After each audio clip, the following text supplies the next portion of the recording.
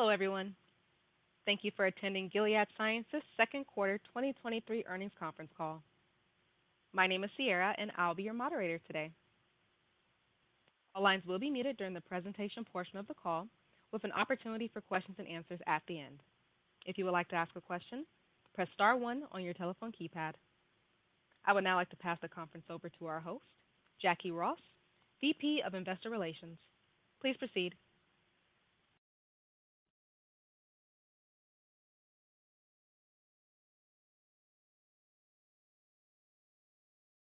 Thank you, operator, and good afternoon, everyone. Just after market close today, we issued a press release with earnings results for the second quarter of 2023. The press release, slides, and supplementary data are available on the investors section of our website at gilead.com. The speakers on today's call will be our Chairman and Chief Executive Officer, Daniel O'Day, our Chief Commercial Officer, Johanna Mercier, our Chief Medical Officer, Merdad Parsey, and our Chief Financial Officer, Andrew Dickinson. After that, we'll open the call to Q&A, where the team will be joined by Cindy Peretti, the Executive Vice President of Kite. Before we get started, let me remind you that we will be making forward-looking statements, including those related to Gilead's business, financial condition and results of operations, plans and expectations with respect to products, product candidates, corporate strategy, business and operations, financial projections and the use of capital, and 2023 financial guidance, all of which involve certain assumptions, risks, and uncertainties that are beyond our control and could cause actual results to differ materially from these statements. A description of these risks can be found in the earnings press release and our latest SEC disclosure documents. All forward-looking statements are based on information currently available to Gilead, and Gilead assumes no obligation to update any such forward-looking statements. Non-GAAP financial measures will be used to help you understand the company's underlying business performance. The GAAP to non-GAAP reconciliations are provided in the earnings press release, in our supplementary data sheet, as well as on the Gilead website. With that, I'll turn the call over to Dan. Thank you, Jackie, and good afternoon, everyone.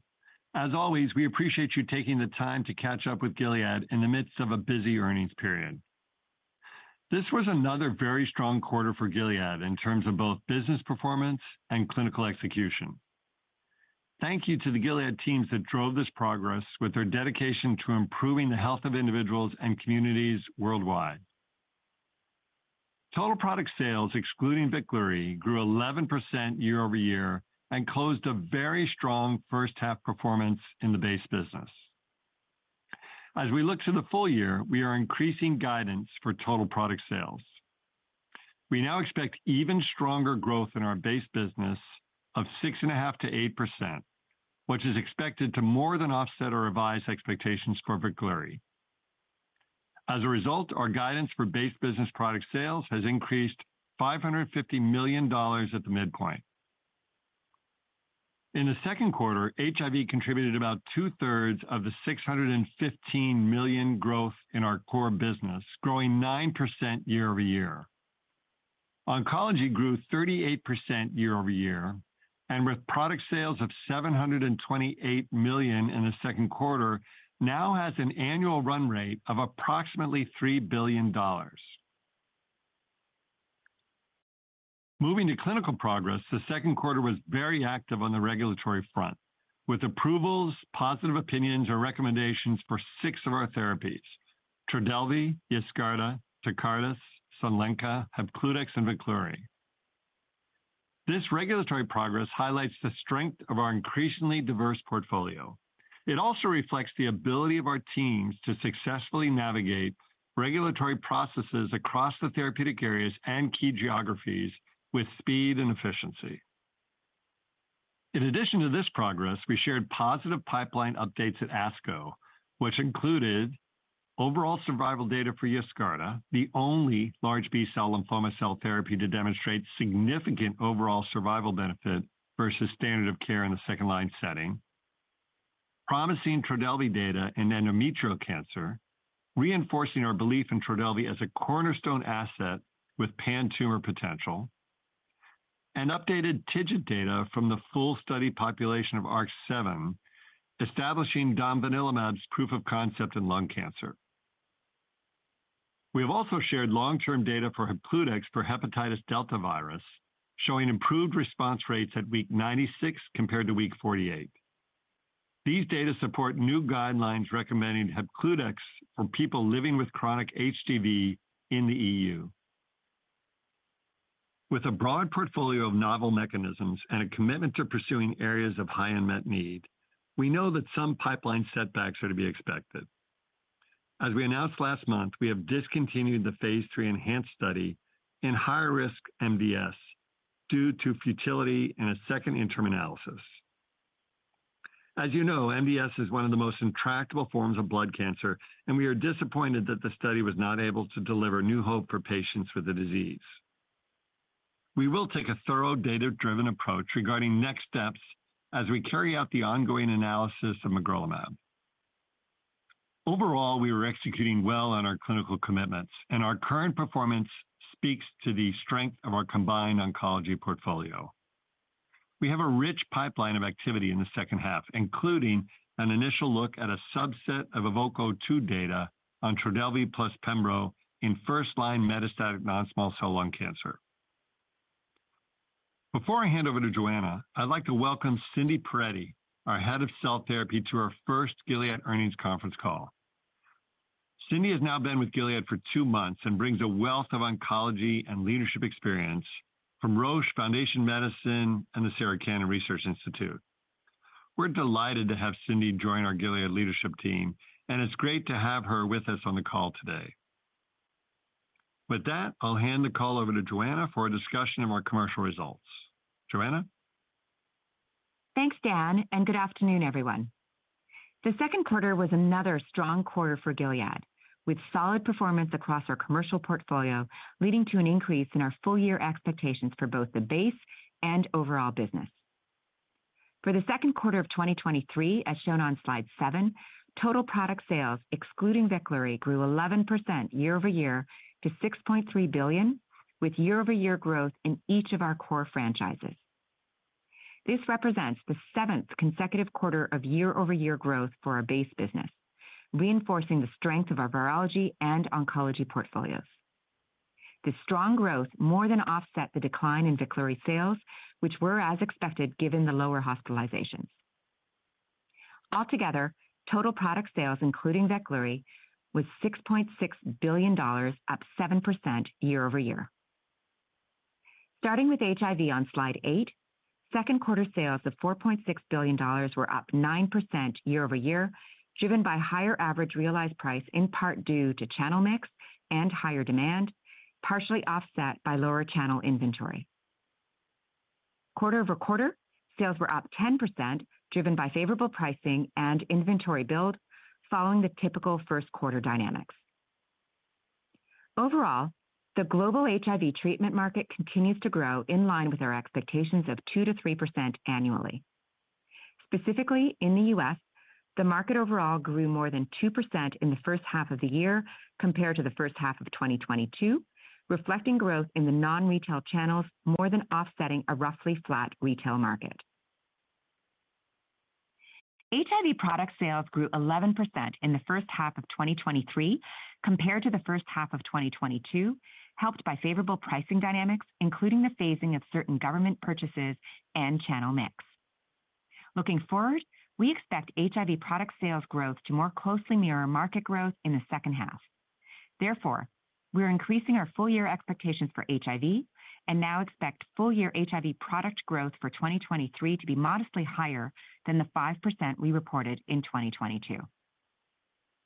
Turning to slide 9, Biktarvy sales of $3 billion were up 17% year-over-year, driven by higher demand and favorable pricing dynamics, partially offset by lower channel inventory.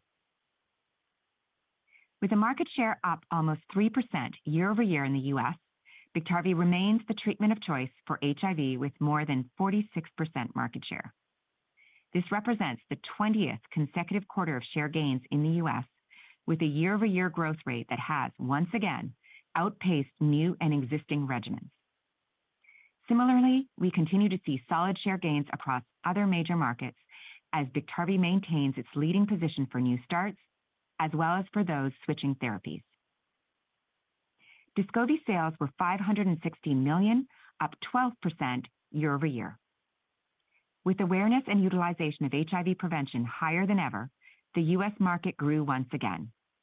And amidst this growth, we're pleased to see strong demand for Descovy for PrEP, up 14% year over year in the U.S., with a strong market share that has remained over 40%. With this strong foundation, we look forward to potentially adding lenacapavir as a 6-monthly subcutaneous option for prevention as early as 2025.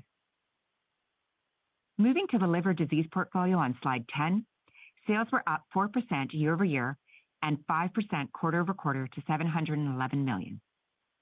We remain committed to eliminating HCV globally with our market-leading portfolio of medicines, and our efforts to increase awareness contributed to higher patient starts in the U.S., Europe, and Asia in the second quarter. HBV and HDV also contributed to growth in the liver disease portfolio, driven by higher demand.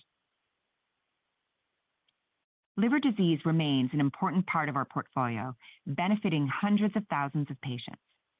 We're pleased to have received full marketing authorization for Hepcludex in HDV in Europe, a further recognition of the benefit this medicine brings to patients who have very limited therapeutic options.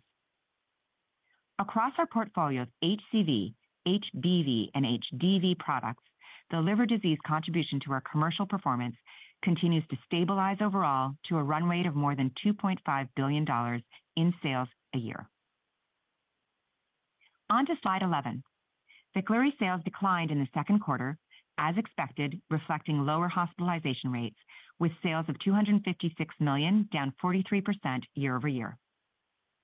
For those patients hospitalized and treated for COVID-19, a majority continue to receive Veklury, a testament to Veklury's robust clinical profile.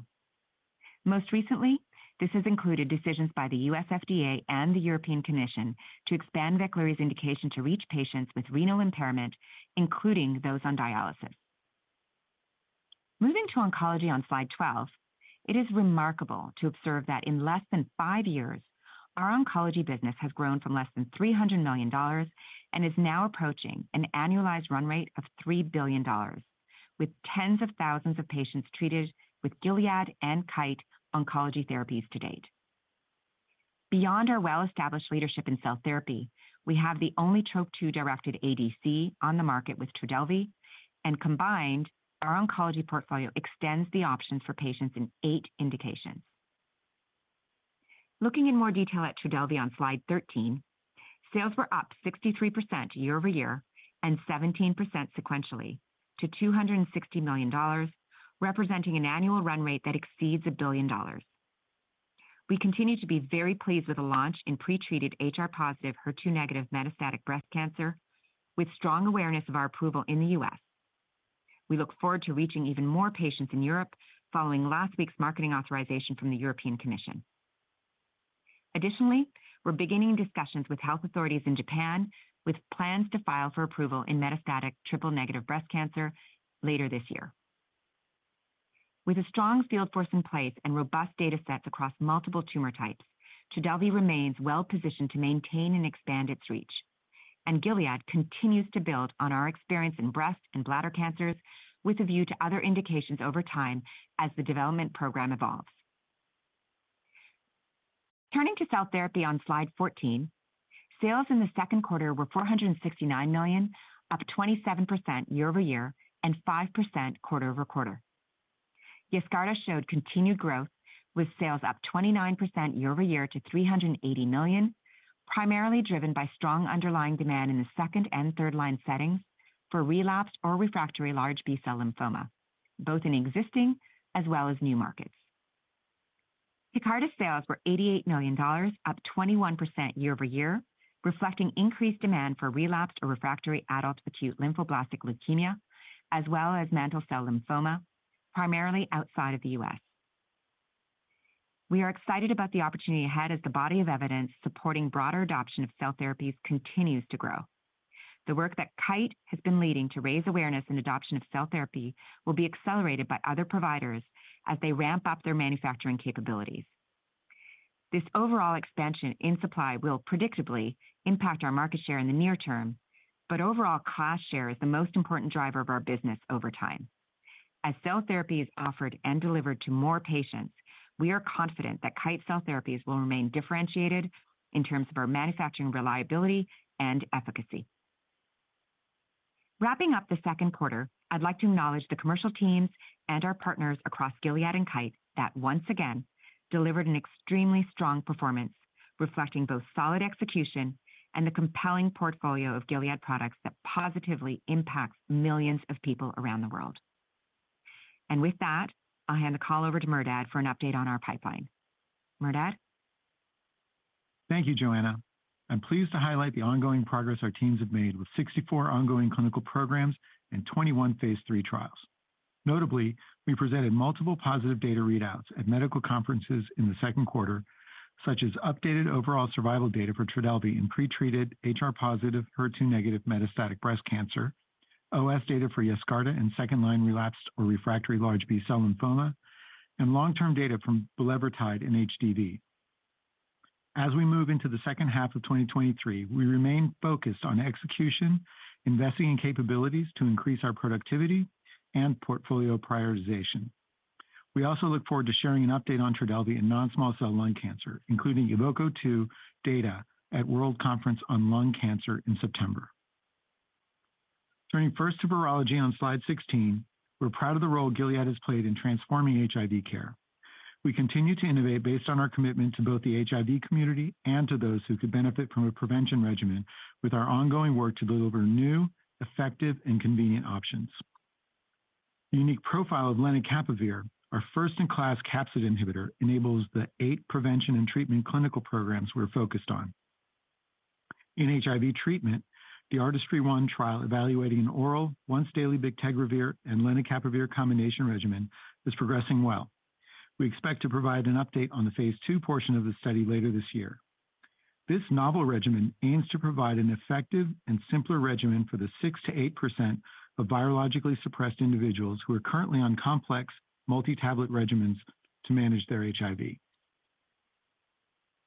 We continue to advance in our goal of providing longer-acting HIV treatment options through the development of lenacapavir combination regimens with integrase inhibitors, NRTIs, and NNRTI, as well as the phase 2 study of our 2 broadly neutralizing antibodies.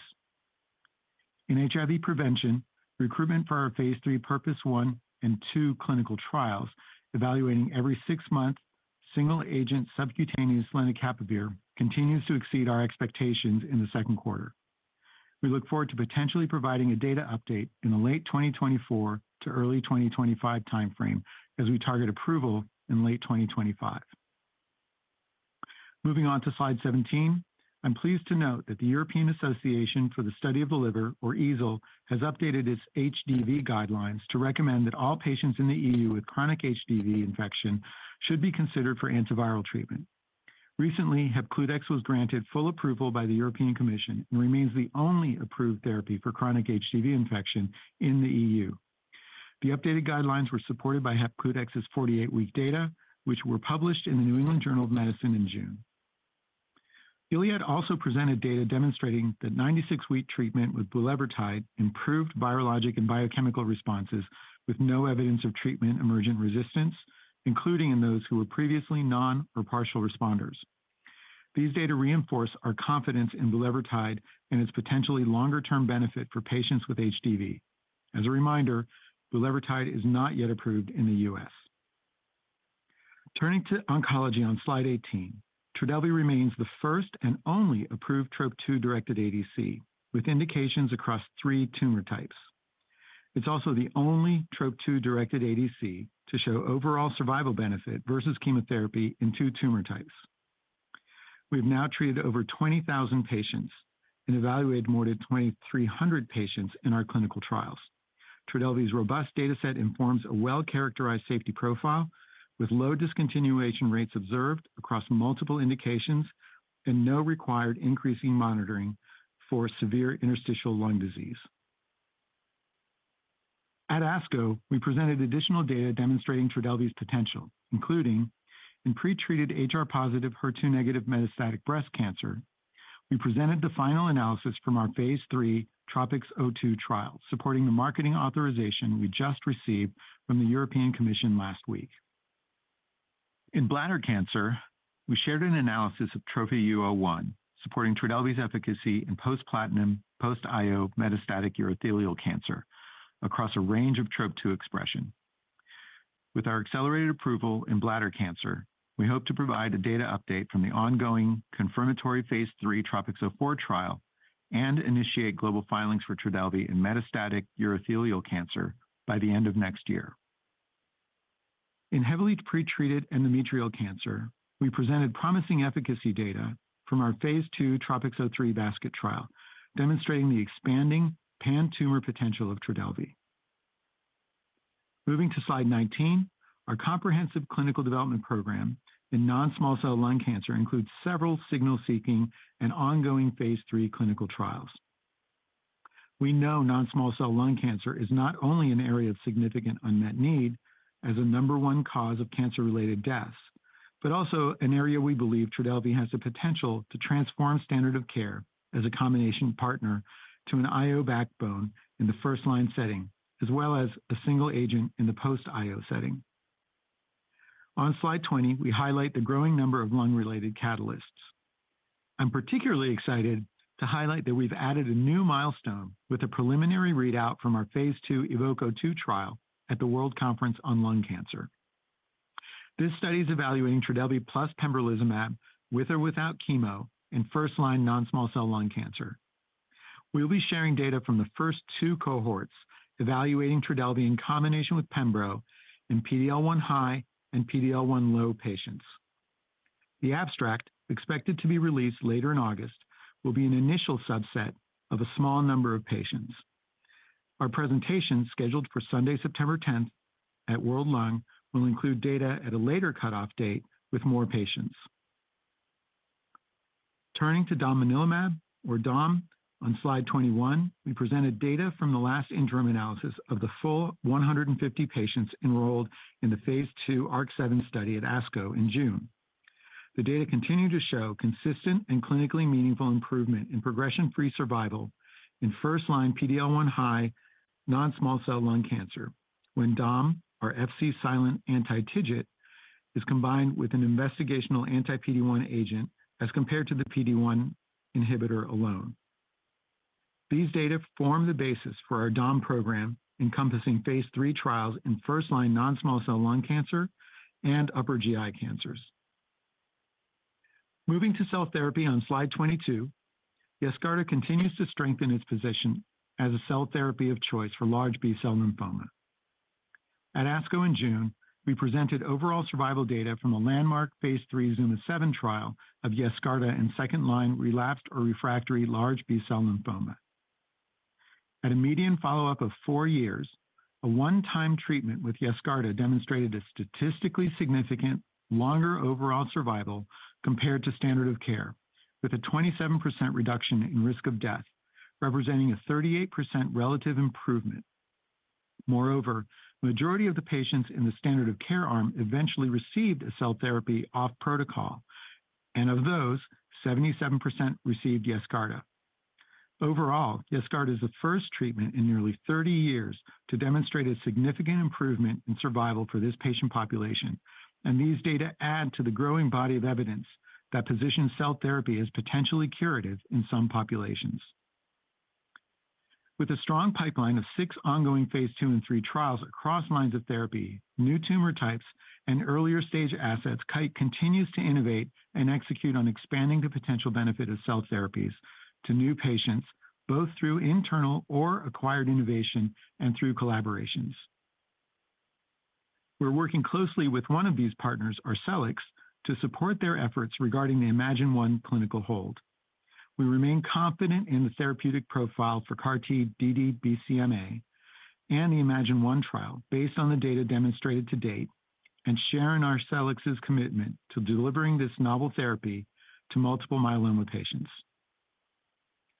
Turning to slide 23, we highlight our progress against key clinical milestones for 2023 so far. We are, of course, disappointed by the outcome of the interim analysis of the ENHANCE trial evaluating magrolimab and higher risk MDS, given the need for treatment options. We will continue to monitor and report on the other magrolimab trials. Importantly, while not every trial will be positive, our efforts at building a well-diversified portfolio gives us multiple opportunities to improve the lives of patients. We're excited about our momentum in making oncology and inflammation important contributors to our future and continue to make strong progress on delivering our key clinical catalysts for this year. Beyond our near-term milestones, I'd also like to highlight our growing pipeline of early-stage inflammation assets, including our oral alpha-4 beta-7 and the progression of our IRAK4 inhibitor, adedasirtib, into phase 2, as well as the advancement of the BTLA agonist program from the MiroBio acquisition into phase 1. We're excited by this differentiated inflammation pipeline and the potential to impact important gaps in the treatment of inflammatory diseases. Overall, we believe we have a very ambitious clinical portfolio that is well diversified across indication and stage. We look forward to updating you as we progress through 2023. With that, I'll hand the call over to Andy. Andy? Thank you, Merdad, and good afternoon, everyone. Turning to slide 25, and as you heard from Dan and Joanna, our base business continued to perform very well in the second quarter, with total product sales excluding Veklury up 11% year-over-year, driven by growth across all of our product families. FX was still a headwind, albeit more modest, impacting growth by approximately 1 percentage point. Total product sales were $6.6 billion, up 7% year-over-year, as strong execution in our base business more than offset the lower Veklury sales, as well as FX impact of $82 million. Moving to the rest of the P&L, on a non-GAAP basis on slide 26.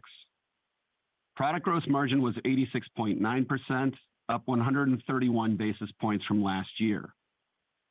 R&D was $1.4 billion, up 25% year-over-year, due to higher expenses associated with our broad clinical pipeline, including the acceleration of certain late-stage clinical studies. As a reminder, we have 21 ongoing phase 3 trials, highlighting the investment we continue to make in Gilead's near and long-term growth profile. As mentioned earlier this year, we will continue to manage expenses carefully. And in R&D, with a number of significant mid to late-stage trials ongoing, we'll continue to follow the science, pivoting investment if and when the data warrants. Acquired IP R&D was $236 million, reflecting the Xinthera acquisition and expansion of the Arcus collaboration into inflammation, in addition to milestone payments associated with ongoing partnerships. SG&A was $1.8 billion, up 45% year-over-year, including the $525 million legal accrual for settlements with certain plaintiffs in the HIV antitrust litigation, as well as increased commercial activities in oncology and HIV. Excluding the legal settlement accrual, non-GAAP SG&A expense was $1.3 billion, up 4% year-over-year. Moving to tax, our effective tax rate in the second quarter was 21%. Our non-GAAP diluted earnings per share was $1.34 in the second quarter of 2023, including approximately 32 cents of expense associated with the legal settlement accrual, partially offset by higher product sales. This compared to $1.58 of earnings for the same period last year. Overall, we had a very strong first half, as highlighted on slide 27, with solid performance in each of our core franchises across virology and oncology, driving 13% year-over-year growth, excluding Veklury. Given these strong first half results, we have updated our full year sales guidance. Moving to slide 28. We now expect total product sales in the range of $26.3 to $26.7 billion, up from $26 to $26.5 billion previously. We expect total product sales, excluding Veklury, in the range of $24.6 to $25 billion, up from $24 to $24.5 billion previously. This new range represents growth of 6.5 to 8% for our base business year-over-year, compared to 4 to 6% previously. On Veklury, the second quarter and first half were below our internal expectations. Based on COVID-19 infections and hospitalizations to date, we have lowered our guidance for the full year to approximately $1.7 billion to bring second half expectations more in line with our first half experience. As a reminder, Veklury is highly correlated with COVID-related hospitalizations, and as such, its utilization remains variable. We will share another update with you on our third quarter call. Moving to the rest of the P&L. We continue to expect non-GAAP gross margin to be approximately 86%. There is also no change to our non-GAAP R&D guidance, where we expect expenses to increase by a low double-digit % compared to 2022. Reflecting the one-time legal settlement accrual of $525 million in the second quarter, we now expect non-GAAP SG&A expense to increase a high single-digit % compared to 2022. Excluding this legal settlement accrual, non-GAAP SG&A expense for 2023 is expected to be down a low single-digit % compared to 2022, consistent with our prior guidance. Non-GAAP acquired IP R&D has been updated to reflect the Xinthera acquisition and expanded Arcus collaboration, adding about $200 million or 17 cents per share.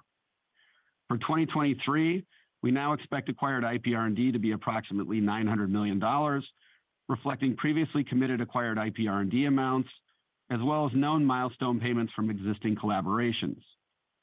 Similar to prior quarters, we will continue to include expected acquired IP R&D expenses if we announce additional transactions over the course of the year. We now expect non-GAAP operating income in the range of $10.4 to $10.9 billion, or roughly $650 million lower at the midpoint, due to the $525 million one-time legal settlement accrual and $200 million in additional acquired IP R&D expense, neither of which were reflected in our previous full year guidance.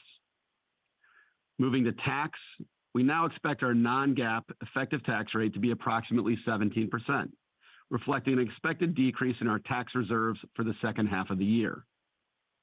Altogether, we now expect non-GAAP diluted EPS in the range of $6.45 and $6.80 per share, down from $6.60 and $7 previously, as shown on slide 29. The chart illustrates the underlying strength of our business, with the higher product sales guidance flowing through to the bottom line, in addition to lower expected tax rate. This is, however, offset by both acquired IP R&D at 17 cents per share and the legal settlement accrual at 32 cents per share, a non-recurring cost. On a GAAP basis, we expect diluted EPS to be in the range of $4.50 and $4.85. Moving to slide 30, you can see that there is no change to our capital allocation priorities.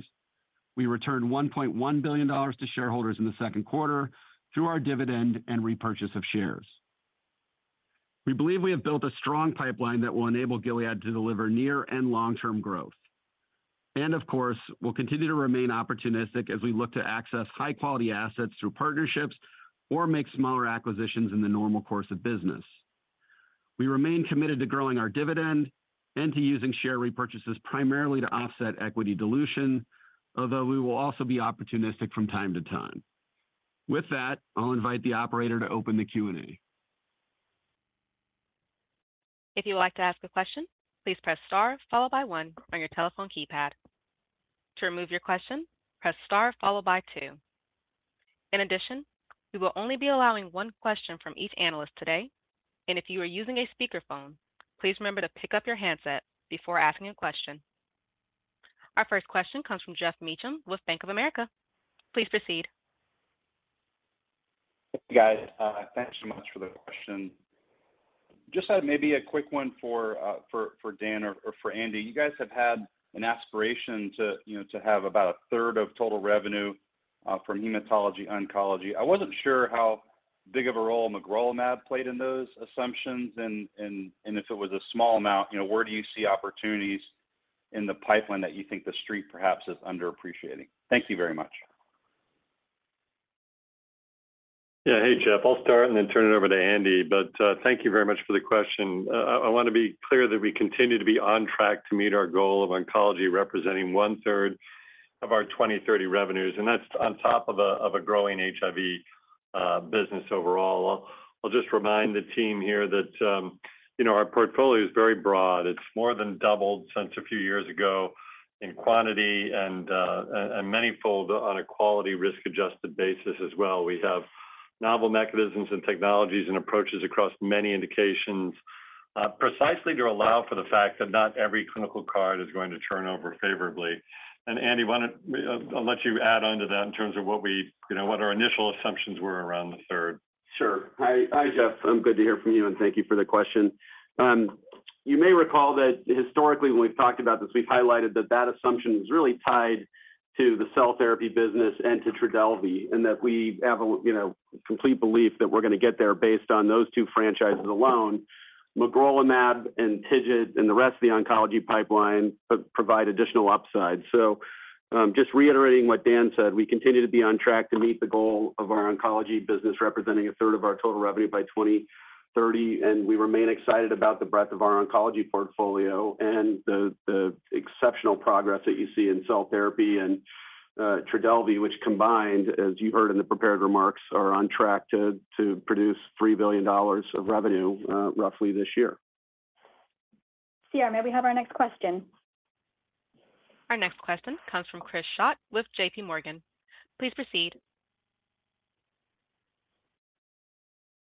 On Trodelvy and the EVOKE-02 data, can you just help set some expectations for the profile that we'll see from that at World Lung?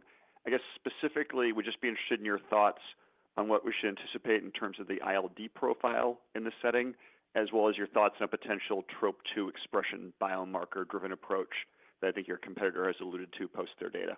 Thanks so much. Thanks, Chris. Over to Merdad, please. Yeah, we're looking forward to sharing those data, and as you can imagine, we're under embargo, so I can't share too many details until the presentation comes up. And the abstract itself will come out, I think, in mid-August, so very shortly. And that initial abstract will represent a relatively small data set from EVOKE-02, and then there'll be more data at the time of the presentation in September. So in terms of what's coming. In terms of ILD, across our programs, including all the clinical trials, we have not seen ILD to date. We don't screen for ILD in our clinical trials, nor in the clinical practice. So at this time, we have not seen anything from ILD in an ILD standpoint. And then in terms of TROP2 expression, as a matter of course, we are measuring TROP2 expression in all of our trials as we go forward and looking to see if we see correlations between TROP2 expression and efficacy. And to date, we've not seen a correlation. We've seen great efficacy across TROP2 expression levels in the tumors that we've studied to date. Now, that may change with different tumor types, but to date, we have not seen a correlation with TROP2 expression levels. So we're optimistic for that to continue. I would not expect to see TROP2 data in this upcoming data set. This is an early data set, and those data usually trail, the TROP2 expression data usually trail the clinical trials. Thank you. May we have our next question, please? Our next question comes from Tyler Van Buren with TD Cowen. Please proceed. Hey guys, good afternoon. Thanks for taking the question. Another one on Trodelvy. It looks like we're seeing a bit of a quarter-over-quarter inflection. So would you say this is attributed primarily to the HR-positive, HER2-negative launch? And do you believe this is the beginning of a new sustainable trend? Great, Tyler. Yeah, over to Joanna, please. Hi, Tyler.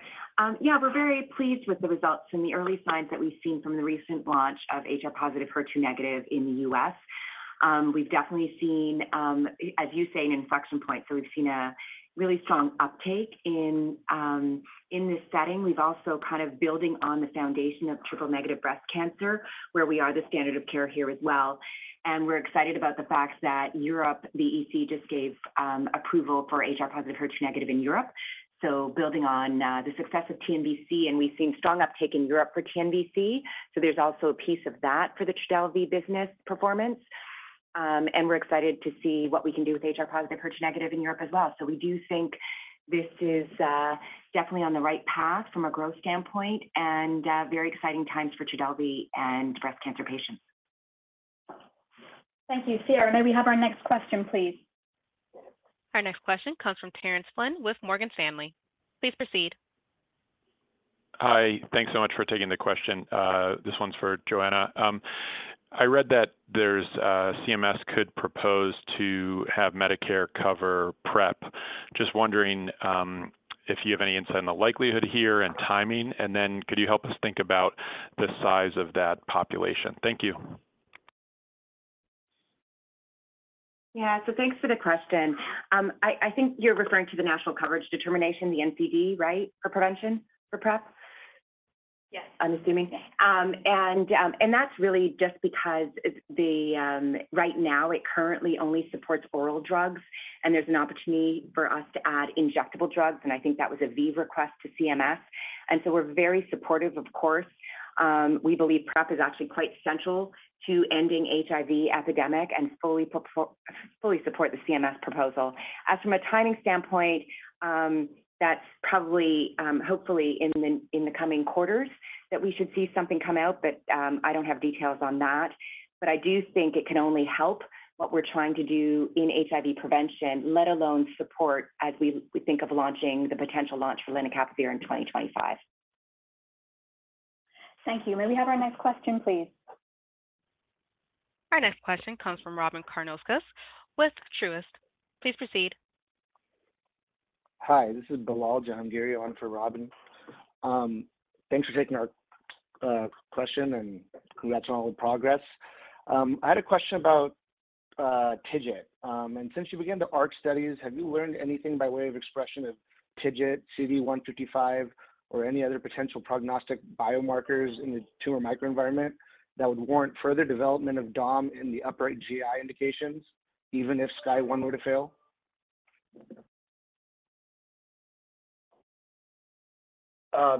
Thanks for the question. As I understand it, I think the question is around predictors of response as it relates to the upper GI setting.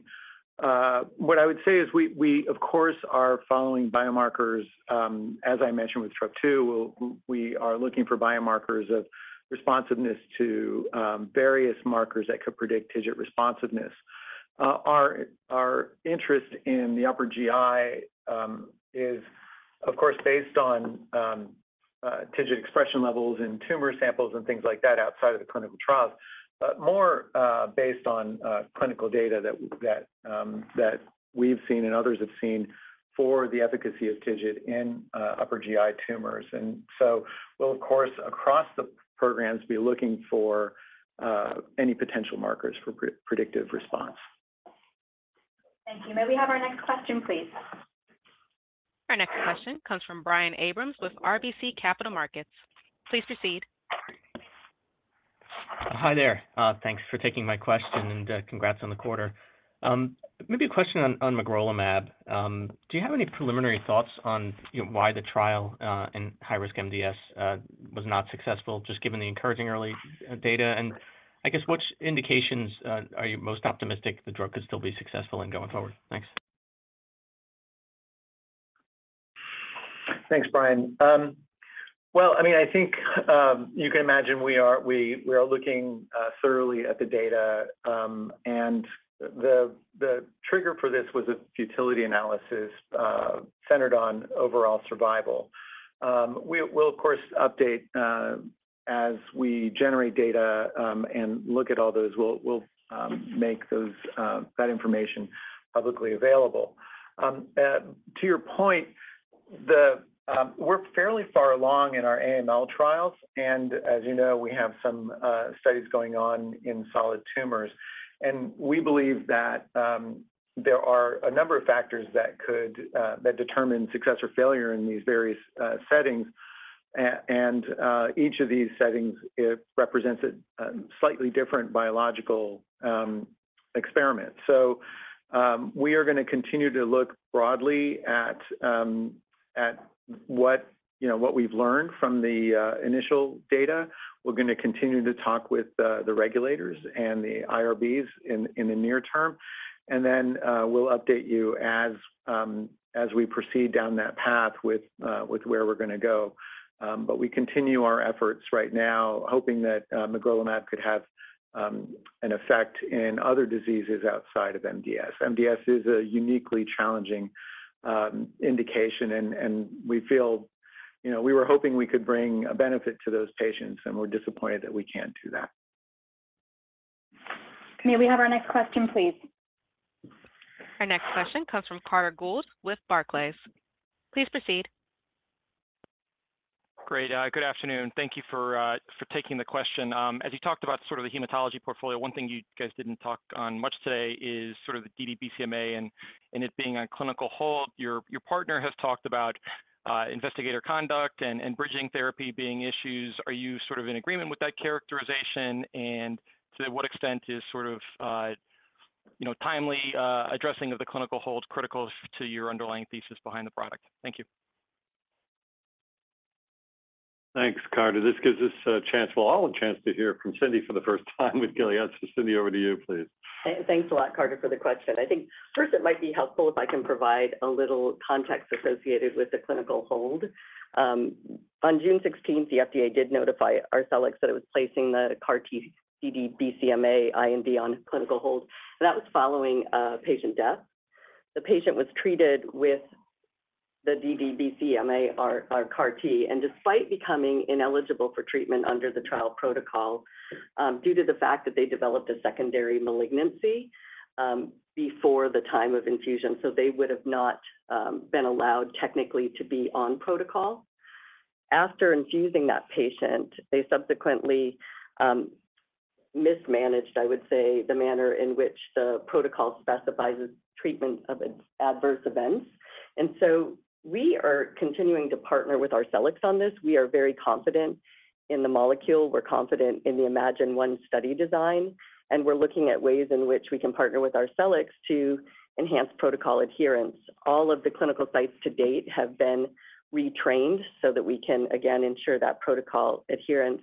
And additionally, the FDA has allowed Arcellx to dose patients who had gone through lymphodepletion while on clinical hold. So again, we remain confident that the therapeutic profile of DD-BCMA CAR-T and the Imagine-1 trial is going to be successful, I think, based on the data demonstrated to date. So our commitment in delivering that therapy to patients globally is still there for multiple myeloma.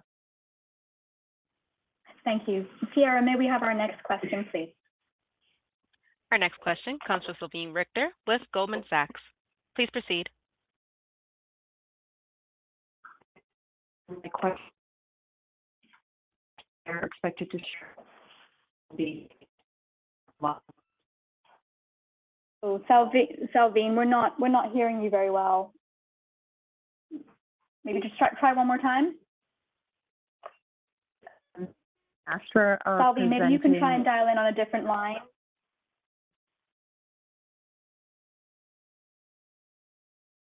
Hey, Salveen, are you still this there? is Matt on for.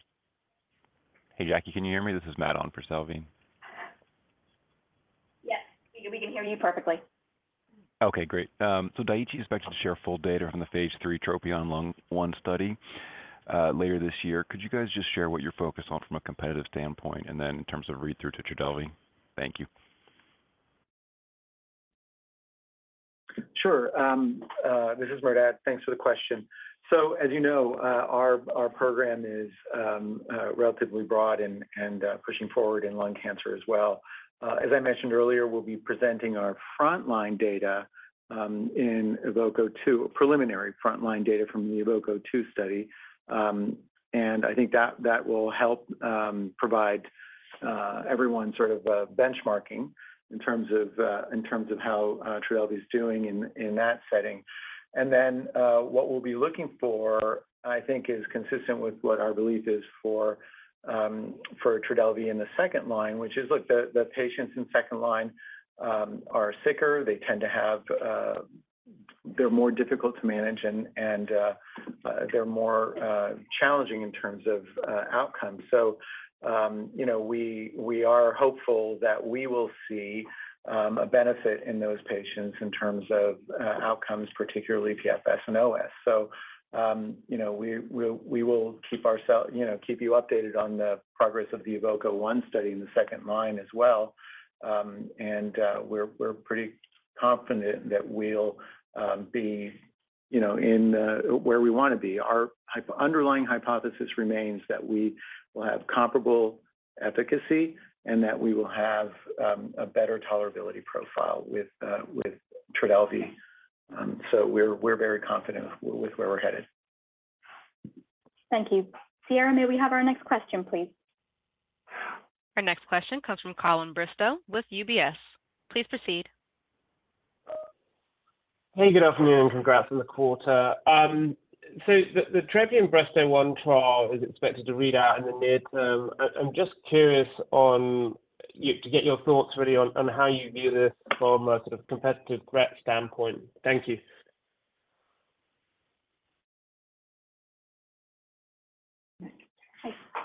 I think we may just have answered that question. Breast. Oh, in breast. Sorry, TROPION-Breast01. So maybe I'll pick it up. Joanna, you want to? So thanks for the question, Colin. We have been expecting that data. We're also very pleased with what we've seen thus far with Trodelvy, and I think that's the piece that's important here. I think Trodelvy's positioning in the marketplace, both in metastatic triple-negative breast cancer and second line, as the standard of care in that setting, is very well established, with an opportunity to continue to make sure people move up lines of therapy, because there's still usage in the third, fourth line setting when, there's still an opportunity to displace chemotherapies.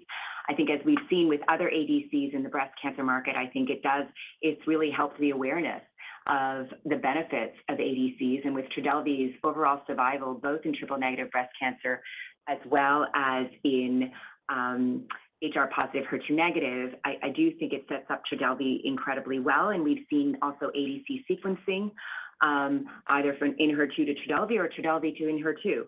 I think as a third ADC comes to market, I think it might be a little bit more challenging in light of some of the positioning that's already there, but I do think for patients, this is a great thing. I also think the safety profile that Merdad mentioned just a little bit earlier is also something to consider when you think about a safety profile with Trodelvy, where you're looking at, neutropenia and diarrhea, which are very much in line with other chemotherapies already on the marketplace. So physicians are very confident in how to treat, versus bringing in something like ILD is going to be a little bit more concerning. So more to come, and I guess we wait to see the data. But today, in the field today, I think Trodelvy is definitely making a difference for these patients.